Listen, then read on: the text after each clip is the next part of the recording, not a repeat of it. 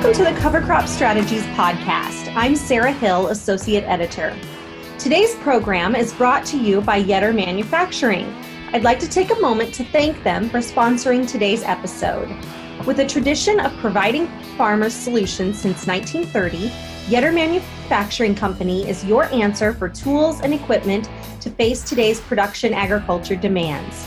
From many different designs of planter attachments for the different planting conditions you face, to several options of equipment for placing fertilizer and products to meet harvest time challenges, Yetter delivers the return on investment and tools to meet your equipment needs and maximize inputs. Find solutions to your challenges today at yetterco.com. That's YETTERCO.com. Today, I'd like to introduce Mike Witt, a field agronomist with Iowa State University Extension.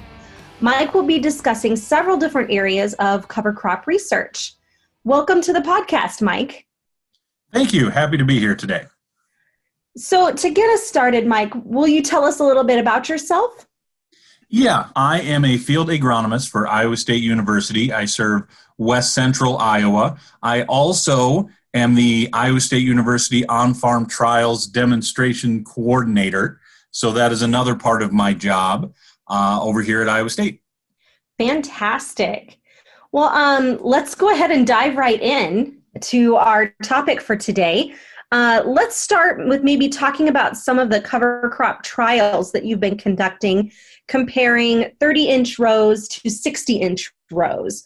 What has been the outcome of some of that research?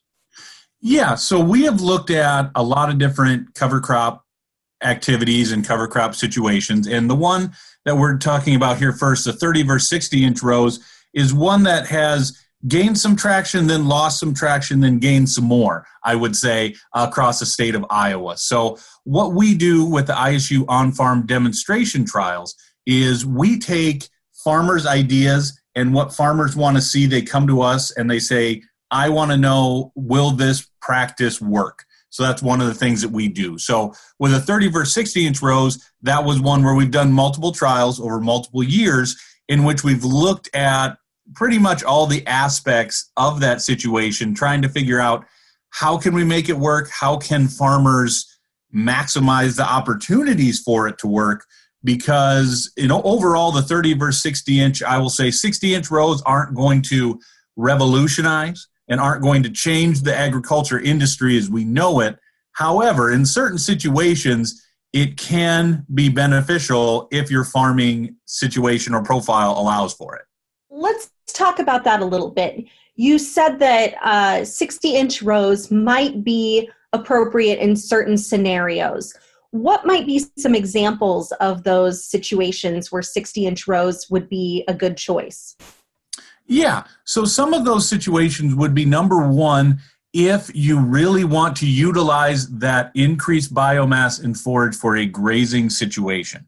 If you have cattle or access to cattle or things like that, that is a situation in which not only do you get your grain yield from your fields, and if you're going to run the cattle on the corn stalks anyway, you get an added feed stuff going in there as well. So that is a huge advantage if you are set up for that situation. I think we'll talk a little later about some other pitfalls that might come with that, but that is one of the opportunities for that. Another opportunity is if you really want to increase and I would say jumpstart the ability to work on some soil health situations, improving biomass and different things like that that can be done, which help overall with the cover crops, helping with preventing of erosion if you have highly erodible soils, different supplies of nutrients, some weed suppressions and other things like that. So if you want to do that situation or if you have a field that needs that, this could be one in which you can do that. Now,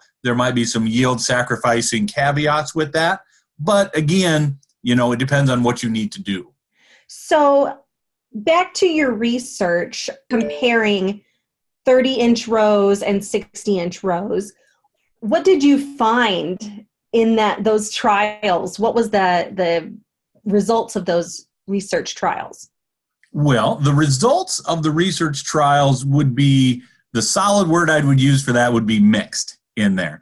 Like I said, some situations we were able to get yields for the crop, the corn crops, that were either on par or slightly above ones that were 30-inch rows in doing a comparison. However, there were others in which there was a significant yield decline from those, from going to a 60-inch row over a 30. So there, like I said, it was kind of a mixed bag in there. Some of the big issues that we had some issues that had to do with weeds. Obviously, on a 60-inch situation, you have more potential for weeds to creep in there if your cover crop is not able to get established to block that out. We also had some issues with some species that we chose to use within a 60-inch row versus a 30-inch row, and really just kind of some of the issues that come along with that in those situations. So let's talk a little bit more about some of those cover crop species. Which ones did you find that worked better in 30-inch rows versus 60-inch rows? Well, the biggest issue in the 30-inch row situation, and we deal with this in multiple things, is getting that crop to be able to grow and establish itself within the time frame we're planting it, also in that shading area and the lack of moisture that goes on underneath that crop canopy. So those are the big situations in the 30-inch. And there's very few crops that we have found that were able to get that establishment really going strong in there. And that's something I would say that's pretty widespread across everywhere. You know, it's just really hard to get things going and established in an already standing cornfield going out there. However, in a 60-inch, we were able to get some species such as rye, radishes, triticale, and some other ones along those lines that established very well going in there for, I would say, for quite a bit of our 60-inch row locations. There were some that still had some issues that came along with soil topography, soil moisture, and other things, and just very competitive weeds, but being able to get those established in a 60-inch was much easier to do. For clarification, what were some of those cover crop species that did work well in that 30-inch scenario? I know you mentioned that there were very few of those species, but specifically, which ones did you find worked? Yeah, we were able to look at those species. We looked at cowpeas is one species that I would say was able to get established if it was planted early enough within the 30-inch rows. Another one would be rye. Those would probably be the two big ones that we were able to get established in there, depending on the planting timing. So radishes are also another one that we were able to get established. It's just the establishment volume and the biomass volume in the 30-inch is so drastically different than what we were able to get in the 60-inch for those situations. Okay. So let's talk a little bit about biomass production. What is the difference in the amount of biomass produced between 30-inch rows and 60-inch rows? Oh, I would say you can get, if weather conditions and environmental factors allow it, you can easily get 2 to 3 times as much biomass, if not more, in a 60-inch than you can in a 30-inch. Just the light availability and the moisture availability that you have there is just so significantly different in that 60 versus 30. That canopy is so wide open, you can easily get a lot more growth and development of just about any of the species that you would choose to plant that are more standard species within those 60-inch rows. Wow, that's a lot of difference. So, of course, yield for the cash crop that's grown in the field is a big motivator for growers. How did the cash crop yields compare for the two different row widths? Well, the cash crop yields were one of the areas of focus that really you need to work with a 30 versus 60-inch system in order to, I will say, fine-tune it to make sure that you get it right. So what I would say on that for the yields, what we ended up seeing, like I said before, was we saw some fields that were on par with yields. We also saw some that were significantly different in the yields, a 10 to 20 bushel loss in there. And some of those reasons, again, had to do with weed suppression, but some of them also had to do with just how we set up the field and the dynamics of that cash crop. So the first thing that we did in the yield we needed to realize was when we are setting up this field, we have to look at the population for those individual hybrids. Not every single hybrid that you would plant out there in the field is going to work in this situation. So some hybrids are set up for a higher population, some are set up for a lower. And also when you think about yield, you have to compare apples to apples. So if you have, let's say, a 30,000 population that you're out there planting in a 30-inch field, and all of a sudden all you want to do is plug up every other row on your planters, so now you have 60-inch rows, well, you've actually reduced your population significantly because you're removing half the plants from that field. So you have to increase the population in those other rows in order to compensate. You would never be able to just plug rows, have the same population, and get the same yield on a field. It's just not possible because you're taking out half. So that is one of the situations that you need to look at with there is selecting hybrids that are designed for high population and high density. And then once you have that selected, then you might be able to get a little bit better, fairer shot at getting to the yield levels that you're looking for. Okay. Of course, that makes a lot of sense. So the fields, were you also looking at how 30-inch rows and 60-inch rows build soil health for those cover crop trial fields? We weren't specifically looking at that. We were looking at the biomass and looking at the biomass difference. And obviously with more biomass that's there, there is greater benefits for soil health capabilities that go in there, like some of the other things that I mentioned earlier. But we didn't specifically look at ratios within the soil or other things like that because we hadn't done this practice for multiple years within the same field to be able to really see some of those significant differences in there. So it's just more of an extrapolatory situation there where if you do that repeatedly, you will get those benefits going forward. But on a one-year basis, just a one-time thing, you probably are not going to be able to see, other than maybe erosion factors, you won't be able to see those differences right away in the soil. So when you were comparing 30-inch and 60-inch corn rows, did you all see the edge effect? And for our audience, if you could explain kind of what the edge effect is, that would be great. Yeah, so the edge effect a lot of times is if you're driving down the field, or driving down the road, and you look over to a cornfield, you will say, wow, those plants there have really large ears, and they might have 2 ears going on there. I wonder if but when you walk into the field, you don't see that same thing. Usually the ears shrink down in size and you get down to 1 ear per plant. That edge effect is the ability of that plant to utilize that sunlight and the other nutrients that are available on the edge to help it grow bigger and stronger in there and produce more seeds. As you get across the field, you will see that tends to go away unless there's gaps in the field. So that's kind of the edge effect, and ear flex is another thing that goes in there. Some hybrids themselves have the ability to flex to a larger ear in those situations, and others do not. Others are pretty set.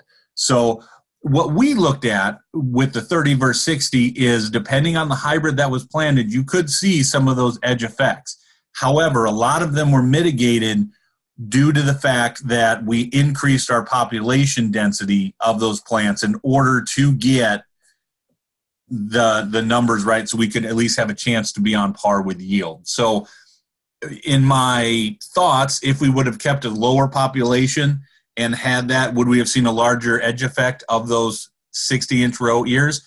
Absolutely.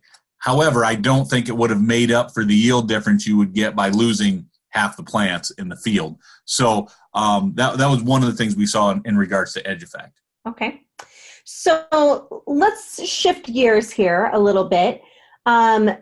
Let's talk a little bit about the projects that you've worked on related to interseeding cover crops and corn. Yes. So interseeding is another situation that we're looking at Iowa State, and this is one, in which what we are doing is we have a interseeder drill unit in which we will plant cover crops at 2 different stages for this project, at a V5 growth stage in corn and a V7 to V8 growth stage in corn. And what we are looking at with that is we are looking at different species to determine if they can grow earlier in the year, if they can get themselves established, and if they can survive through the shading and through the lack of moisture that goes on during the Iowa summers. So again, the whole goal of this is to try to figure out, can we mirror planting a cover crop with an earlier season activity such as side dressing or something like that, so that we can get our cover crops on, get one pass, save that fall planting, save some of those other things that we have for issues, and if we can just get that done right away. So that's one of the things that we're looking at there. And so in your research, what cover crop species did you find worked well in interseeding in that earlier stage and then at the V7, V8 stage? Yep. So what we looked at for research plots, we looked at only standalone species for the research, and then we did some on-farm trials as well with farmers, and those we did a seed mix. So the individual ones that we did for research plots, we looked at a cereal rye, an annual rye, a cowpea, and a red clover. Those were the 4 that we looked at. And in those research trials, what we found was in the V5 stage, we were able to get very good establishment on the cereal rye and the cowpeas. The annual rye and the clover did not give us much establishment in the V5 or the V7 stage. And in reality, the annual rye and red clover really didn't do much this whole season. Now, I will preface that by saying we did have locations all across all of Iowa. However, Iowa was in a lot of a drought this year in a lot of places. So to say that that's necessarily the fairest comparison for some of those, no, not necessarily. But the data is what it is and what we have seen going in there. So at the V7 stage, we also got very good establishment of the rye and the cowpeas going in there. For the on-farm mixture, when we planted those either at a V5 or a V7, V8 stage, depending when we were able to get to those individual fields. And we did see greater establishment of those in the V5 than we did in the V7 or V8. So the seeding mix that we used for the on-farm trial was a red clover, cowpea, radish, and a cereal rye. We removed the annual rye from the on-farm seeding mix because annual rye has the ability to, if it gets away from you, can be a difficult one to control in a field. And we didn't really want farmers to have any opportunity of having a weed introduced by our plots in there. So, but we're still ongoing with this research. What we are seeing now in the fall of some of those plots is, again, the cowpea would be the one I would say that is the standout as the one that has survived fairly well in the droughty, shaded situation for this year. We do not have the results yet for all the biomass and other things that we have taken over the course of this year. We'll be doing this study again next year. Hopefully we won't have droughts, and we'll be able to see some differing results going in there. But if you want the highlights of that, I would say the cowpea was the one that stood out as the most usable one in those interseeding trials. Okay. So what does biomass levels look like in an interseeding situation like that? Well, there's 2 different ways to look at that. It depends on the seeding method. If you do just a broadcast seeding method where you would seed on the top, you would get less establishment and less biomass going forward throughout the whole season.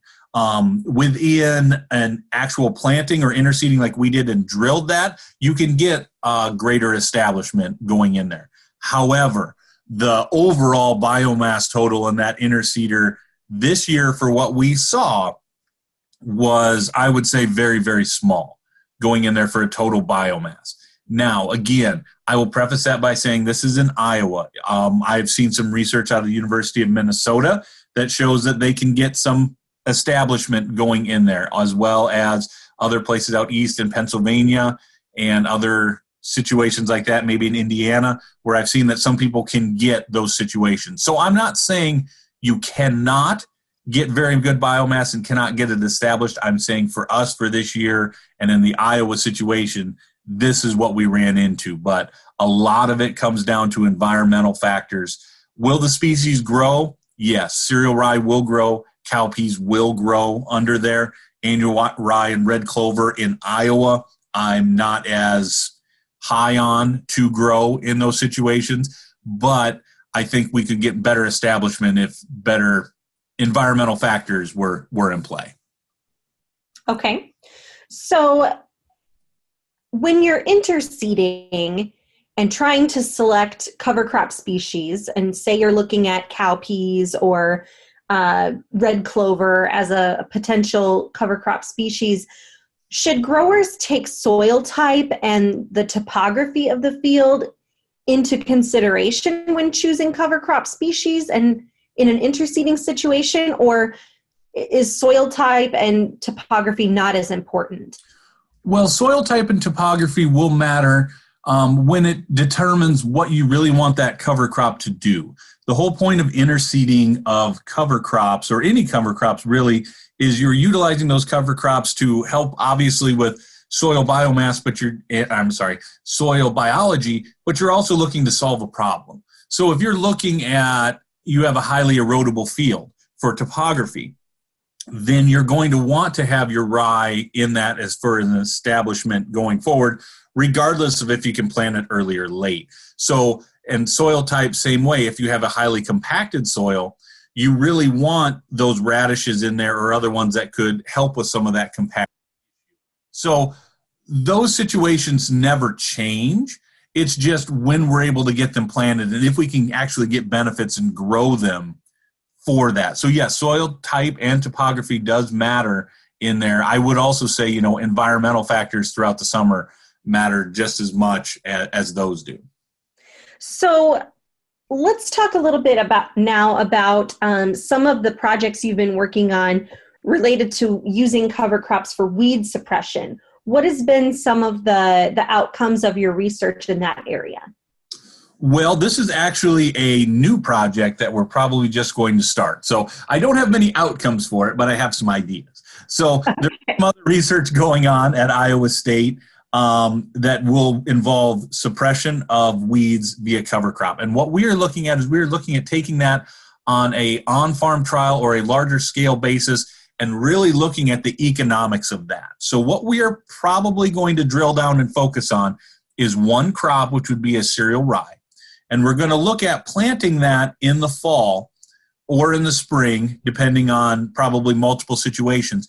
But the goal of the project is to see what does the economics look like if we can reduce our herbicide usage and replace some of that herbicide usage with a rye cover crop. So to explain that, what I would say is, let's say in the springtime, and this would be going into the soybean year of the field. I will preface it by that. That is what we're looking at. We're looking at something very specific. So if we have a cornfield and we're going to go to the soybeans next year, if we are able to plant cereal rye, plant it dense enough, and get it established so that you do not have the weed competition that you normally would have in that pre-application burn down time frame, if you could eliminate that herbicide application, replace it with a growing green cover crop, turn around, plant your cover crops or plant your soybeans into those crops green, then at that point terminate with just a Roundup application, saving money on there because a Roundup application is definitely cheaper than other herbicide ones, and then come back again with your post-emergent spray to clean up things like that. Would that situation work, and would it be economically feasible to do? Now, there are a lot of factors that go into that, and a lot of things that can be good or can go wrong if you have poor rye establishment and things like that.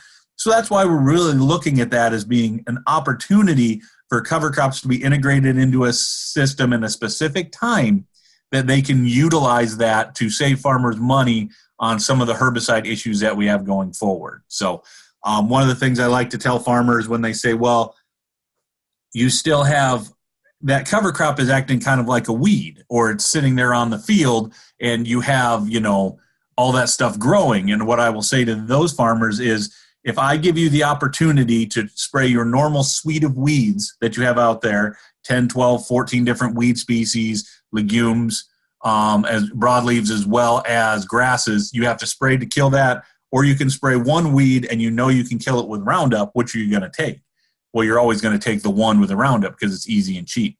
That's the way I look at some of those cereal rye in that situation, is that a weed is only ever a plant out of place. So utilizing that rye to help suppress other ones could be a way to help things moving forward. Well, and I know costs are one of the big stumbling blocks when it comes to getting growers to try cover crops. So I'm really excited to hear that you'll be looking at the economics of using cover crops. However, I do think that it would be interesting to hear growers' thoughts on, using that cover crop, not just to keep weeds away, but also they're getting those soil health benefits as well, where they wouldn't be getting that necessarily from your random weed. So a lot of interesting things to look at there. Yeah, absolutely. So there's a lot of potential benefits in there. Again, though, it is a little scary for some farmers to plant into growing green rye, soybeans, if you haven't done it before. And I fully acknowledge that. And it's thinking outside the box a little bit. And obviously there's costs of the cover crops going in there and establishing them. But it's a trade-off, and we need to figure out if the trade-off makes sense. Yep, that's when you were talking, that's exactly what I was thinking, is you're trading the herbicide costs for the cost of the cover crop, but in the end, you're still getting more from that cover crop because you're getting the weed suppression and you're getting those soil health benefits that will help the soybean crop later on. So it is an investment. It just, you kind of have to think it through to all the steps as you're making that decision. Absolutely. So that's we'll call that one the teaser. That's the stay tuned, be determined on that, because it sounds all great and sounds like everything should work perfect, but in life that never usually happens. So we'll have to see how that turns out. And I mean, you never know. In Iowa, you might have something come along like the derecho, and that totally turns everything on its head. That is a true statement for this year, yes. So to kind of wrap up our conversation today, what research have you done looking at grazing and cover crops? Yeah, so what we've looked at in the grazing versus cover crop situation is we've looked at a couple different things. We've looked at grazing growth rate. We've also looked at compaction and soil issues that you can get from grazing cattle onto individual paddocks, I would say, that have growing cover crops. So some of the issues that farmers have with utilizing cover crops for grazing is they worry about in the spring the availability of being able to have enough growth to make it worth their time to graze cattle. They also are concerned about the compaction that can happen from the cattle on those wet soils in the spring while they're out there grazing. And also in turn in the fall, do you have enough biomass? Is it worth the time to turn the cattle out and get some of that stuff done? So that's some of the situations that we've looked at in there. We haven't seen too much of a compaction issue in some of the soils that we've looked at. Obviously, if you have a highly compactable soil, that's going to be a different story in there. Establishment of cover has a lot to do with the individual year and when you got them planted and things along those lines. But the biggest thing going back to any grazing situation, even in the 30 versus 60 inch rows in which we talked about, do farmers want to utilize that for grazing? You have to have that ability in place to use it. That's one of the reasons why I said the 30 versus 60 inch row research and some of the things there really is dependent on if you can use it. Not every single farm you're going to be able to string fence, bring water, run cattle out through it. It's just not going to happen. It's not going to be feasible. you can't move the cattle all around all those places to those fields. However, if there are ones close enough that you can do that, it is a source that you can utilize for that. So that's one of the issues with the establishment of it in Iowa is, yes, there's a lot of grazing potential, but do you have the ability to get the cattle to the area to graze? It's nice you could graze it, but if you don't have that ability, it's not going to be there. So that's one of the things as far as adoption goes that we've seen is, yes, it can work. Yes, you can get things to graze. However, is there enough feed stuff in there? So because having a rye cover crop is much better for grazing in those, or a grassy cover crop is much better for grazing in those situations than a legume, because the legumes just don't have the biomass and the cattle will eat those very quickly and then you have nothing. So it's always a going forward in that. Yeah, so that's interesting that you say that because in my experience, livestock producers, the feed costs are their biggest expense, but yet they seem reluctant to take advantage of using cover crops and grazing as almost not a free feed source, but an available feed source that might be right there and available. Are there certain types of livestock operations that seem to work better for grazing cover crops?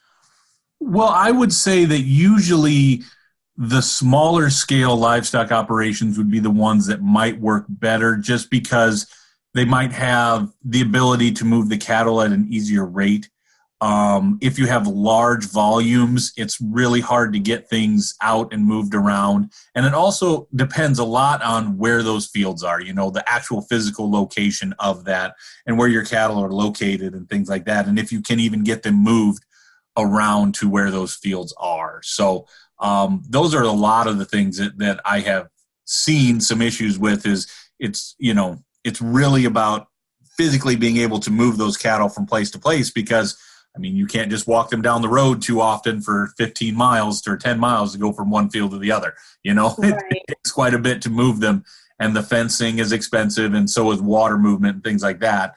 Whereas if you can keep them close by, you might be able to get away from those things. So there's a lot of other factors involved, not just the feed stuff. Sure. So we're running out of time for today. Where can our listeners go if they want more information about all these different cover crop research projects? Well, a lot of the projects and a lot of the things that we've talked about today, they're going to be on the Iowa State University Integrated Crop Management website. I could give you the whole little thing with the .com, or you could just go in Google and type Integrated Crop Management Iowa State, and you'll find it. So that's the website where a lot of the different articles are, blog posts and other things like that are located for Iowa State. We also have the Iowa Cover Crop Resource Guide and things like that in our extension store, in which a lot of these things will be posted and where they will be at there. People can also feel free to contact me if they would like through Iowa State University, and I'm more than happy to speak with people on things that I've seen, research that, and demonstration trials that I've done, and other things like that. Fantastic. Well, thanks so much, Mike, for joining us today. Really appreciate your time. And thanks to our listeners for tuning in today. We'd also like to thank Yetter Manufacturing for sponsoring today's program. For more information about all things cover crops, visit us online at www.covercropstrategies.com.